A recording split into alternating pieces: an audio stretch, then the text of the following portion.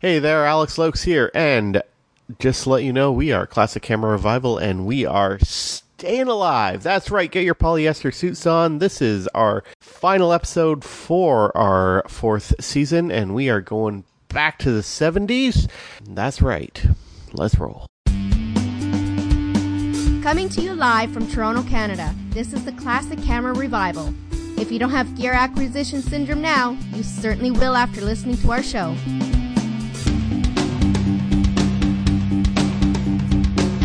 So, the 1970s were a weird period for Minolta and for Leica, in the sense that they joined forces. That's right, a solid Japanese producer and a legendary German producer joined forces to start producing, I would call them cousin cameras, as in they had copal shutters, they shared sort of lens formulations at the same time, and they produced relatively close to the same camera in all but lens mounts and branding.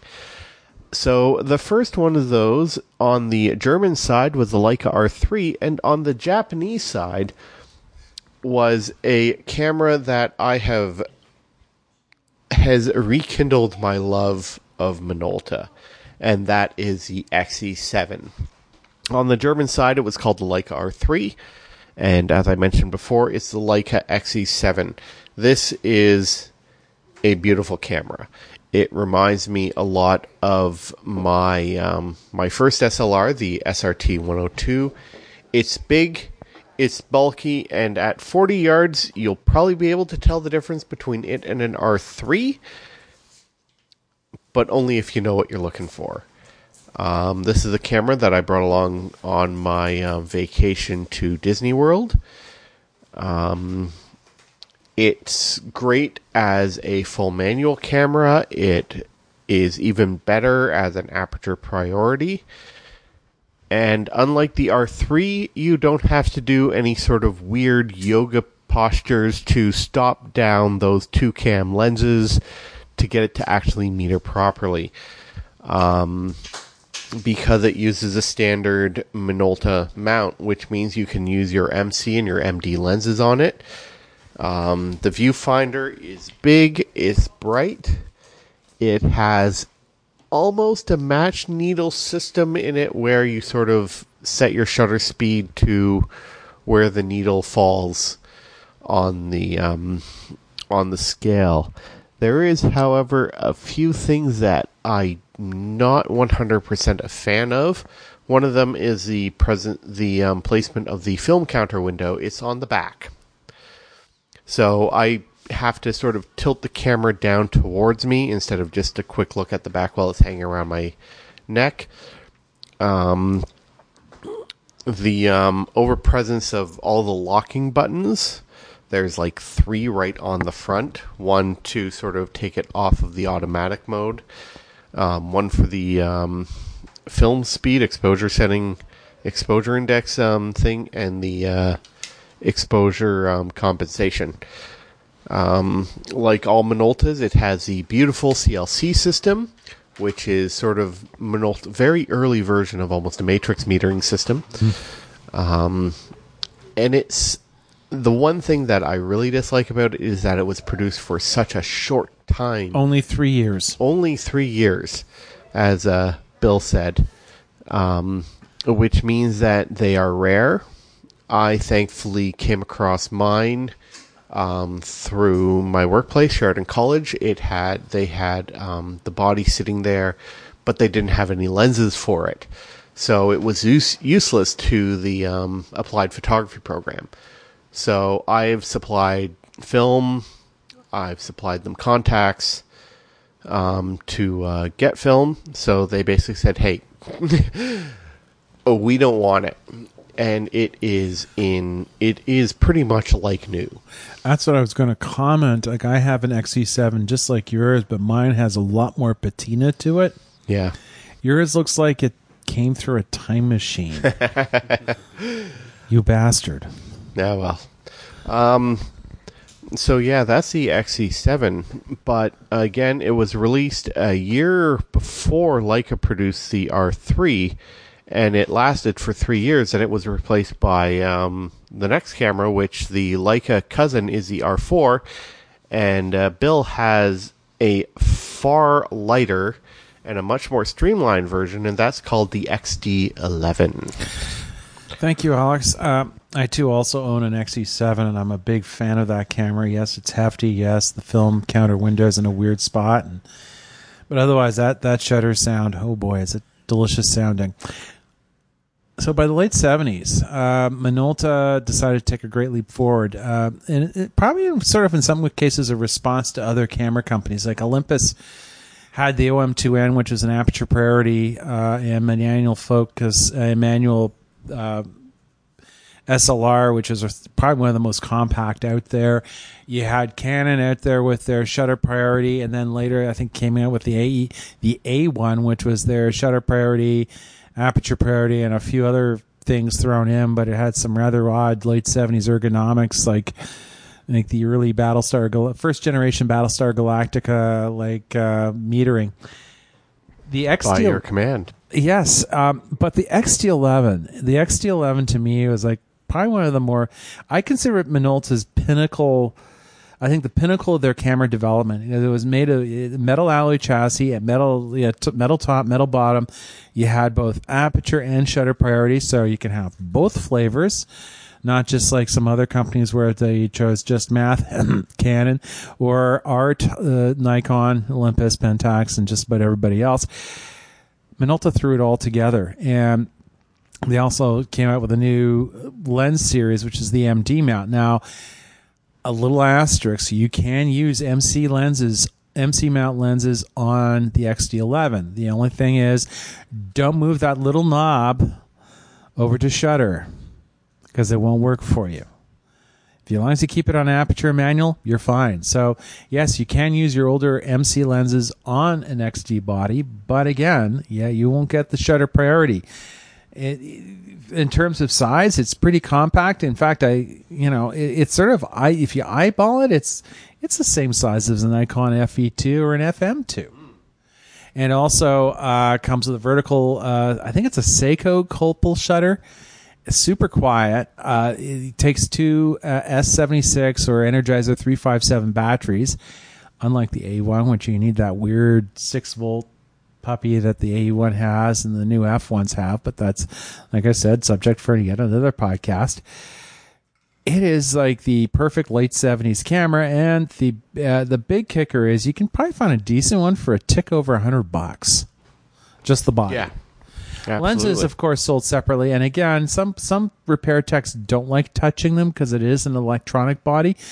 Gary's camera in Illinois, he's not afraid to touch them, and he does great work on them. And it's worth the drive to Chicago.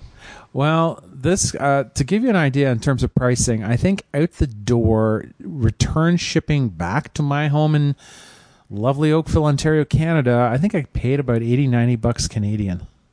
Everything in, and he did a great job with it. Now, the XD11, in terms of production, they made them from 1978 to roughly about I'd say around 83, 84, and then it was replaced by the X700, the X570, and the X370 if we're in North America. Knock it down to an even number if you're in Europe for the 500 and the 300. And in Japan, I can't remember what they did for Asia. So, yeah, it's sort of like by the 80s, they kind of took the sort of, we got to hit a price point instead of like building a superior camera platform for the advanced amateur. Now, the one thing that I did not mention with the XE7 was the fact that it does not have the contacts for a motor drive. Can you put on a Minolta motor drive onto the XD11? Yes, you can. Fantastic. Yeah, I'm just looking it up here on KEH, and they have one here for about $80. There you go, and it's available. And I have one. I have a black one, the XD11, which is the North American market. In Europe, they're known as the XD7. In Japan, they're just known as the XD. I have a silver XD model at home. Nice. They're beautiful cameras. I shot a lot with them this past summer. Yeah. Continuing on, sticking in Japan, we have James with a beautiful, probably one of the last of the fixed lens rangefinders out there. And again, not a stranger to the podcast. It is the Olympus 35 SP.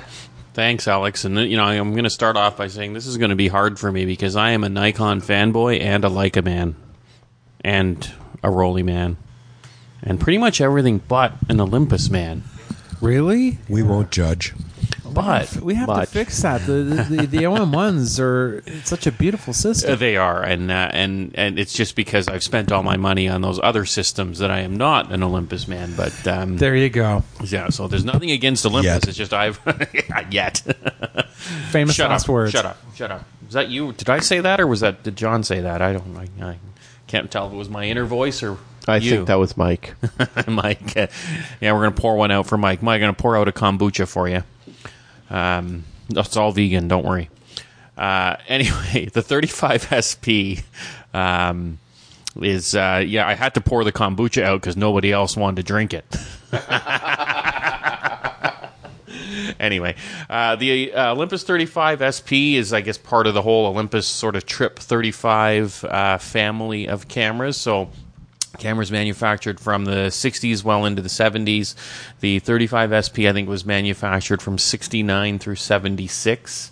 What kind of sets the 35 SP apart from the other 35 rangefinder series is the spot metering functionality that it has. But before I get into that, this is pretty much the penultimate 60s, 70s vacation camera. So it was a camera, I think, that was made primarily for the advanced amateur consumer market. It's one of the very first cameras with programmed auto exposure. So this camera goes into a full program mode that controls both shutter speed and aperture. It's an interesting camera. It's your typical rangefinder. I have a lovely example here, and these cameras, they're kind of hard to come by these days in really, really good condition. This one, I'm lucky to have this good one here. But the camera itself, like I said, has a spot meter, has an external CDS photo cell on it that never shuts off. So its off switch is its case, which is kind of inconvenient. And I'm going to start. I'm going to go with sort of the bad things about this camera first and end with the good things, because the good things really outweigh the kind of bad / inconvenient things about this camera. And one of the most inconvenient things is the one I just mentioned. You will burn out the required mercury cell battery for this camera really, really quickly if you don't put it in its case or put a piece of black tape over the CDS cell. There is no off switch for it, and so the meter will run continuously. And also, it probably has one of the coolest CDS cells ever. Yes. Because as you adjust the EI dial, there's actually an aperture. Yes. That opens and closes with about 4 blades. Yeah. Yeah, it's really, really cool. When you are shooting with this camera, the CDS cell is located just above the lens here.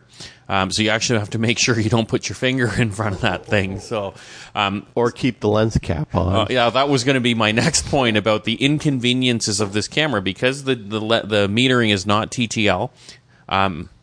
You can't really tell if you have the lens cap on or not until you super roll a film and wonder why the hell all the frames are blank, which I'm asking for a friend or telling someone else's story, but yeah. I once saw someone had a lens cap, and on the front of the lens cap were the words, "Tell me it's on." Yeah, well, that's not a bad little accessory. That is not such a bad idea, and I think I'll do that with this lens cap for this camera, because I have several images of the back of this lens cap. Yes. So, and for some reason, they're all underexposed. I don't know. That could be a whole new genre of Yeah. photography. You could get a council grant for that. Exactly. There you go. How my 35 SP sees things, it sees nothing. That's very metaphysical. Yeah. So it is kind of inconvenient from that perspective. Also, from shooting the camera, it is not the most fun camera to shoot in manual mode. For a couple things. And number one, the ASA or ISO adjustment is a total pain in the ass if you are farsighted like I am. I can't see anything up close, so I need a bloody microscope to read what's on that dial on the side of the camera. So it goes from 25 to 800 ISO, which is pretty good given the era. Camera. Yeah, it's your aunt's camera.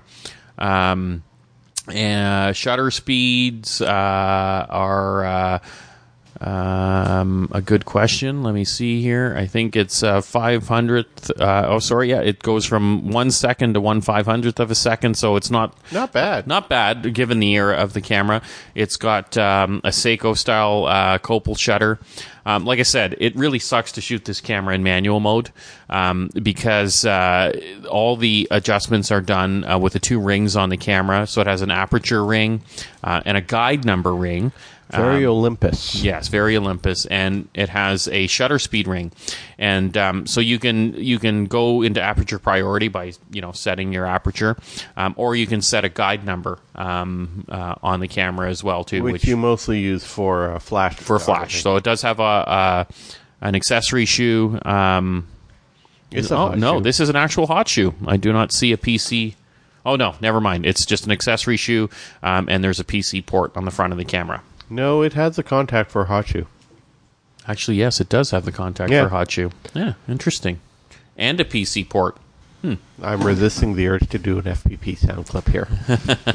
Resist Resist Must the urge. resist. We're all hearing it in our Mike will heads. be upset if we start doing sound effects and things. Yeah. We got a trademark suit. They've got the market cornered on that. We're not going to infringe. I'll just challenge the Shed groundskeeper. Well, do you want us to get sued? The metering is all done in EV scale. So it's a match needle and it's an EV number match needle. So it's very similar to like metering with a Hasselblad or a Hymatic 7S. Yes, or Hymatic. Yeah, I mean it's basically like a Hymatic 7S. So from that perspective, it's kind of a pain in the ass, quite frankly, to look at the guide number or the EV number on the top or in your viewfinder, look outside of the camera, see what EV you're on, or just put the damn thing in automatic mode and rely on one of the sharpest, best quality lenses I've ever seen on a camera. Oh yeah, you do not go wrong with those Zuiko lenses. Yeah, this G Zuiko is a fantastic piece of glass. It is soft in the corners like a Summilux, and it is sharp like a Summicron. And it is fractional cost of you could buy 10 of these and you won't have half a Leica lens. Oh yeah. It's anyone wanting to get into rangefinder film shooting and you don't want to blow your brains out, less than $250, you've got a camera that pretty much rivals any Leica rangefinder in terms of optical quality. And like I said, this was one of the last solid fixed lens rangefinders that started really in the mid-'60s. Yeah. And Olympus basically perfected it because it has that center weighted with the option you push a button and you got a spot meter. Yeah. Right there. Yep. So to use the spot meter, basically there's a button on the back. You hold down this. You figure out where you want a spot meter. Yep. Put that in the center of the frame. Boom. Hold down your spot meter button. Keep it held down. It locks in the exposure, and keep it pressed, and release your shutter, and Bob's your uncle. Yep. And I got to say the best thing about this camera is if you just want to go out and shoot. Like you're doing some street photography or you're on vacation and you want to travel really, really light. It's compact. I mean, look at this thing. It's just well made. It's real handy. It is it's your aunt's camera. Mm-hmm. And the optical quality is. I mean, it's one of those cameras where it's like Stephen King's typewriter. Someone's going to see a photo from this and they're going to say, "You must have a really great camera." I said, "Yeah, I got it at the same place Stephen King got his typewriter." So Yeah, it's terrific. The focal length is interesting. It's 42 millimeters, which is to me kind of it's Goldilocks of a focal length. It's not a 35. It's not a 50. Yep. It's Goldilocks. Well, it's the equivalent of like a 75 millimeter lens in medium format, 6x6. It kind of just works. Yeah, exactly. Like I got a dead Canonet at home with the same focal length, and I'd love to resuscitate that camera because that was a really fun. Well, they're fun, and there's so like they're other than kind of being inconvenient to shoot in manual mode. Other than that, I really have nothing bad to say about this camera. I really enjoy shooting it. It's great to like just throw in the glove box of your car, and leave it there. One thing that's kind of annoying is it takes an old Mercury cell like PX625 battery. But you know what? You shoot with a film that has enough latitude, like the Portra 400, and there are workarounds for that 625 as well. Like I'm not a big believer. Like I have a couple MR9 like adapters and stuff like that. I just buy the Varta cell, the 1.5 volt alkaline battery. Yep. Like who cares? It's like 0.3 volts or 0.2 volts rather. Yeah. There's enough latitude in your film to not sweat over like not having 1.3 versus 1.5. I get it if you're a purist, maybe you want to, you take it to a qualified person to like put a resistor or something in there for you my response to that is why? Well, save your money, buy a roll of film. Yeah. Well, the 70s wasn't all SLR. Oh, wait, I got to say one thing. Yeah? To make this the penultimate 70s camera is you got to turn the lights off and look at the psychedelic fluorescent paint that illuminates all the markings on the lens barrel. Really? Yeah, it's insane. Yeah. Wow. Yeah, it glows. It's got like neon pink and lime and like chartreuse. Nice. It's very psychedelic. It's Austin Powers' baby's camera. Yeah. So anyway. Well, the 70s also saw a start of the rise of a new style of camera, and that would be the point and shoot. And point and shoots have really been, since before the 70s, have been the box camera. But the 70s into the 80s into the 90s, you saw the true point and shoot where everything was automatic. And again, this is a camera that is no stranger to the podcast. John has brought it up before, and that is the Minox 35. Not everyone needs a big camera. No. They realize that size doesn't matter. And so what I'm holding in my hand... That's not what she said. Thankfully, I'm the editor. But I'll probably leave it in anyway, just to prove my point. I'm holding in my not small hands a Minox EL, which... #sad. Which was introduced in 1974. At the time, this was the smallest full-frame 35mm camera that used regular cassettes. I think there's this thing called the Tessina, which is a subcompact TLR that takes cassettes. I'd love to get one sometime. They're amazing little jewels of cameras. What is it called? A Tessina. Tessina? That is new to me. I think it's either 1S or 2. So I thought the Rolly 35S was the smallest camera. I think this is smaller. I'm going to say that's smaller. Let me go grab my Rolly. Interesting. We're going to compare camera bodies. And so it has some similarities to the Rolly. It has a 35mm f2.8 color Minotaur lens. If you know your Greek mythology, that's maybe not the best name they could have used. This is a lens that is better than it should be for one reason. That optically, you want aperture blades that give you as close to a round circle as possible. This lens has 4 blades. So have a look, Bill. The Tessina, that's that Swiss one. That's exactly that you put on a watch band. Yeah. What? So 2 S's. Well, this is weird. The opening in this lovely Minotaur lens, it's a hexagon. It's like a pentagon. Well, because it doesn't have enough aperture blades. But from an optical point of view, This thing produces absolutely amazing lenses. Now, it also, like the Rolly, it is scale focus. It's a viewfinder camera, so you have to get good at estimating distances, and learning how hyperfocal distance works is a good thing with this camera. It's funny, the lens is so good, there are people online who will take the lenses from dead ELs, and unfortunately there are a lot of those, I'll get to that in a second, have taken the lenses and adapted them into Leica thread mount so that you can use them in a scale focus mode. They're not going to couple, of course, but you could use a scale focus. The lens is that sharp. Now, I said that there are a lot of dead ELs, and now it's time to talk about the Achilles heel, keeping with the Greek mythology thing. The Achilles heel on this camera is the shutter. It's electromechanical. These shutters tend to die suddenly, and the general consensus in the repair community is they are not worth repairing. It is very difficult to repair. So if you're going to buy one of these, you're running a risk. That's as simple as I can say it. And this is not something I would buy online. Don't buy them. Yeah.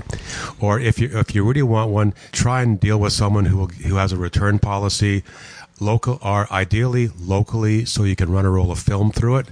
Because a lot of these sadly are shelf queens. It's sad because it is a nice little camera. It is a clamshell. It folds up. It's very small, cute, yeah. ISO 25 to 800. It does take it is from the Mercury cell era, and like my battery is dead now, but I have an XLL S27 PX 6V silver, which sort of works. You have to sort of give a bit more exposure, like juice up the ISO by a stop or so, but it does work. So these days, the camera is sort of I'd say it's an historical curiosity. There are lots of reasons not to buy one. It's a shame that the shutters are unreliable because it has shutter speeds visible in the viewfinder. It's like an aperture priority. It would be the 35mm lens and zone focus. It is a perfect little street shooter if the blankety-blank shutter worked. Yeah. This is perfect for Donald Trump. Oh, your fingers need to be so tiny to work the knob. Pass the Kofifi. Oh, there'll be letters. Oh, dear.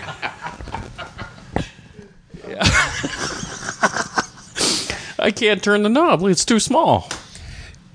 Yeah, like the thing is, what this camera, I think like Minox, like before the 35mm, they were famous for their sub-minis, like the 8x11mm, like the Riga.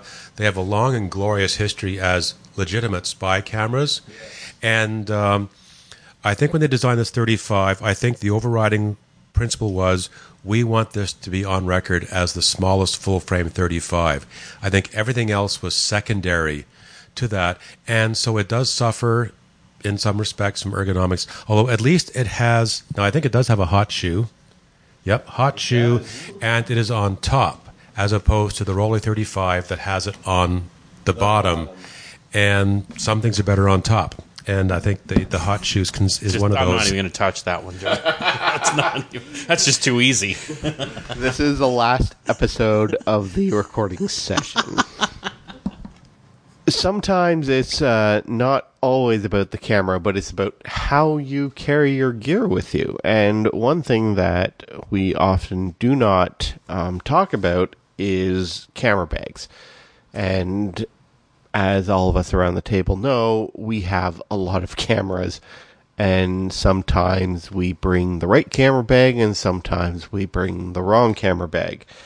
So, for the most part, camera bags can be split into really two categories. You got the messenger bag style, and you got the backpack style. And yeah, there's roller cases as well, but I don't think any of us have. Well, no, let me rephrase that. We all have that much gear that we need a roller case to bring every single camera body we own to an event or a trip, etc. But oftentimes, it's all about bringing the right bag for the gear you own. And the one camera bag that James and I both have in common is the Peak Design Everyday Messenger. Now, when they first started producing these, it was a Kickstarter campaign. I backed it because I really like messenger bag style. It keeps me limited to the amount of gear I bring, the amount of film I bring to an event. And James recently picked up one. And the one thing that I found about the Everyday Messenger is that back when I had an Intrepid 4x5, I could fit a 4x5, about 4 to 8 holders and a couple of lenses and a tripod, and I could carry it in a messenger bag. It's an amazing bag, actually. Yeah. Incredibly versatile, and just, I mean... I just like literally got mine 3 days ago. So my wife got it for me for my birthday, and well, she got me a gift certificate to the camera store, so I bought that. But that works. So I have a pile of bags. I used to shoot weddings, so I'm with a lot of gear. So I actually do have a great big suitcase low pro roller bag that's not very convenient for like normal everyday use. But so I was kind of struggling, like, do I want to get the backpack version or do I want the messenger bag version? I went with the messenger bag version because an excellent choice. Yeah, it's a little bit more stylish, it's a little bit more sleek, and it's a little bit more, I find, convenient than kind of swinging the backpack around to access it. And Peak Designs does make a really lovely backpack as well. They put a lot of thought into these bags. That opens, it opens from the top, the sides, zippers, the magnetic clasp. Yeah, it's really, really good. The dividers are all adjustable. Yep.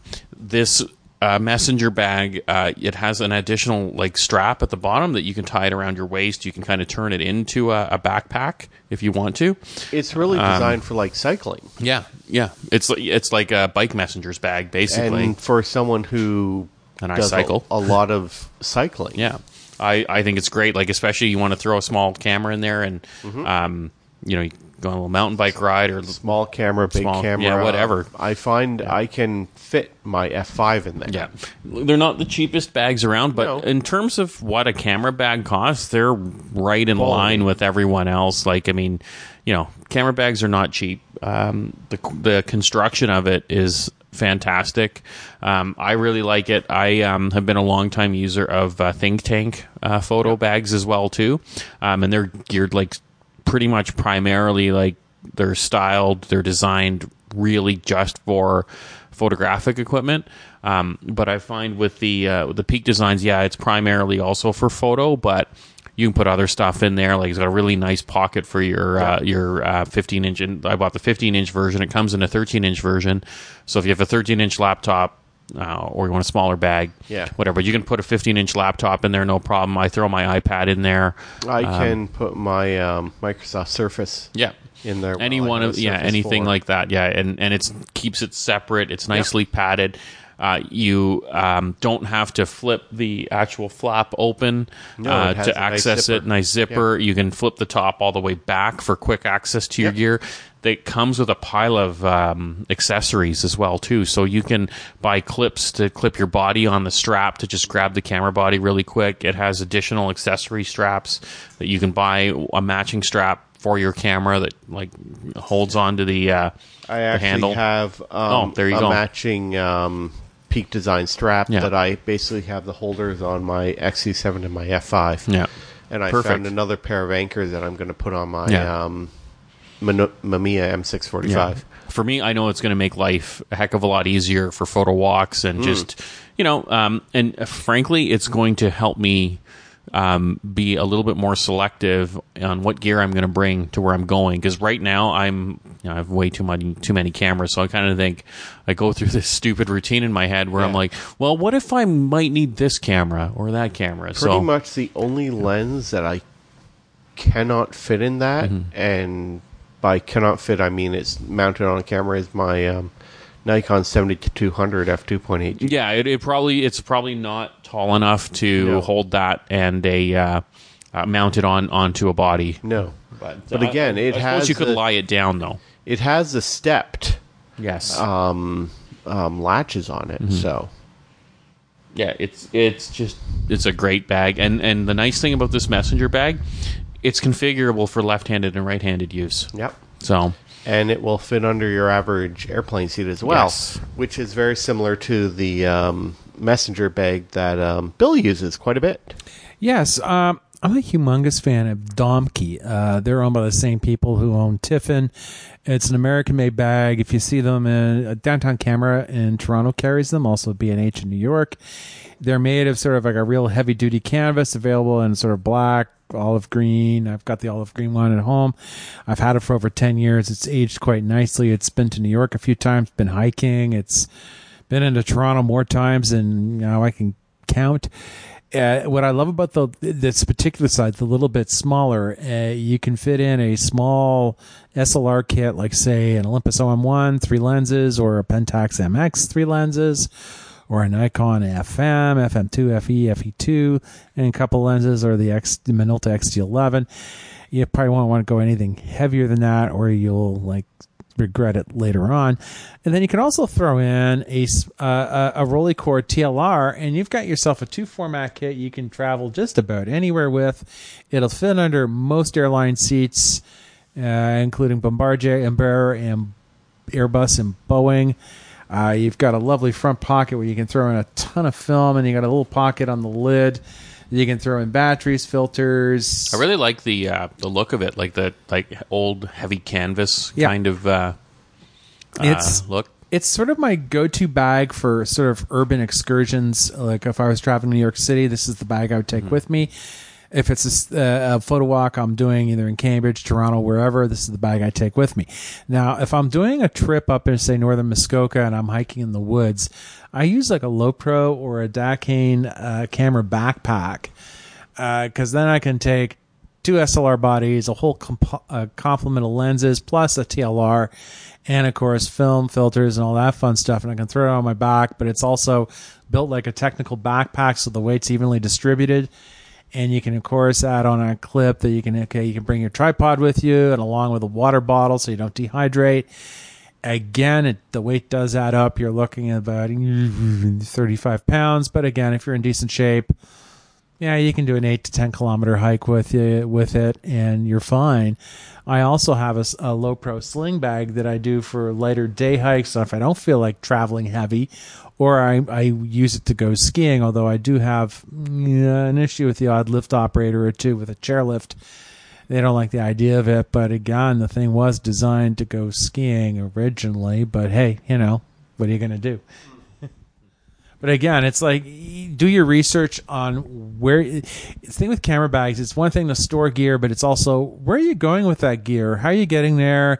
What you're shooting with, and it's like you got to get in, you also got to get out.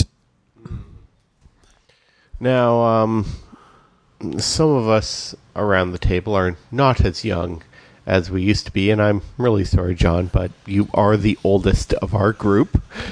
Our elder. If I were a camera, I'd be an expensive collector item. You'd be a shelf queen. We'll have words later. So what do you bring on a photo walk, John? Yeah, I hate camera bags. So are cameras like a drag for you? Oh dear. Sometimes, James, you can be very funny, and then there's now. I think I must have half a dozen camera bags. None of them are really name brand. The biggest I have, actually it's in the room now, I've got a backpack, which holds a lot of gear and is actually not bad for the Hasselblad kit, because I find stuff that just hangs on the shoulder hurts my back, and I have back problems. What I like to do when I can is I like camera bags that basically double as clothing. I have a windbreaker. Of course, it's not really windbreaker season right now. If it's in December, it's too cold in Toronto for a windbreaker, and of course in the summer it's too hot. But when it's appropriate, I have a windbreaker that has a really large pocket, like we're talking huge inside pocket, And if I'm going out with, let's say, my Voigtlander Bessa kit, I can have 2 extra lenses and a lot of film and filters, etc., just in my pockets on that jacket, and I'm unrestrained from carrying a bag. And that's I like, again, maybe I just haven't found the right camera bag. I need to maybe invest in something that's a bit higher end. But and I just try I and carry lighter or go lighter than I used to. I remember some of the photo walk, the Toronto film shooters walks from, let's say, 2 or 3 years ago. I'd be there with 4 or 5 cameras and some heavy gear. Now, typically I'll take out 1 medium format, or I might go, let's say, all Nikon, or I'll take medium format and then I'll throw the Bessa R2M in because it's so light. It's cheap insurance. And I try and keep the bag as empty as possible. Otherwise, my back will complain. So yeah, that's me and camera bags, not a match made in heaven. Well, probably the oldest camera bag I own is a Click Elite. Now, this is a brand that I think has pretty much faded into obscurity by now. I don't see much from them anytime new, but it was my first purchase from B&H, and the only camera backpack that I've really melded with quite well. I bought it just before my first trip to New York, which yielded me a trip to B&H. What I really like is that it can be brought as carry-on luggage. It can fit under a Bombardier QT400, which Porter uses in their fleet. And I can put a 4x5 in it. I can pretty much only put a 4x5 in it, but it means that I don't have to bring out the massive low pro backpack that I have. Almost infinite configurations. It has the Velcro thing, so if I want to bring a medium format, I can put in a medium format configuration, 35mm, 35mm, 4x5, 4x5, but that's about it. You can pretty much go with a complete kit in one format or half and half, but nothing all 3. But then again, why are you bringing 3 cameras on an individual photo walk? If I'm going on vacation and I'm bringing 3 formats, 4 if I have the digital on me, what am I doing? So... but again, Click Elite's one of those obscure ones that have, again, faded into obscurity, but definitely worth looking at. They have a great clip system. Again, they have a bit of a tactical quality to them that you can buy a chest pouch to put your SLR in. You've got the backpack as well with your extra lenses. But again, these days I'm looking at messenger bags where I can bring a single camera system, 3 or 4 lenses, and a whole lot of film with me. Because in the end, I want more media with me to capture my trips or my photo walks. And, I'm halfway through, I need to swap. Right? And end up almost done the event without capturing that last little bit because I've run out of media. So good rule of thumb: take half the gear and twice the film. Absolutely. That wraps it up for Season 4 of Classic Camera Revival. My name is Alex Lokesen, saying Happy New Year, and we will be back for Season 5, bigger and better than ever. Mm-hmm. I'm Bill Smith, again wishing everyone all the best for the holiday season, and see you again in 2019. This is James Lee. All the best of this holiday season. I hope whoever's in your life gets you something really, really nice that's camera and film related. And remember, next to a tiny camera, your fingers look bigger. This is John Meadows. In the 1970s, we had platform shoes, polyester shirts, and film photography. I'm glad film photography is the one that survived into 2018, and it will survive into 2019. New films, great cameras, a lot of film photography podcasts. Things are looking good. Have a great holiday season, and we'll talk to you next year.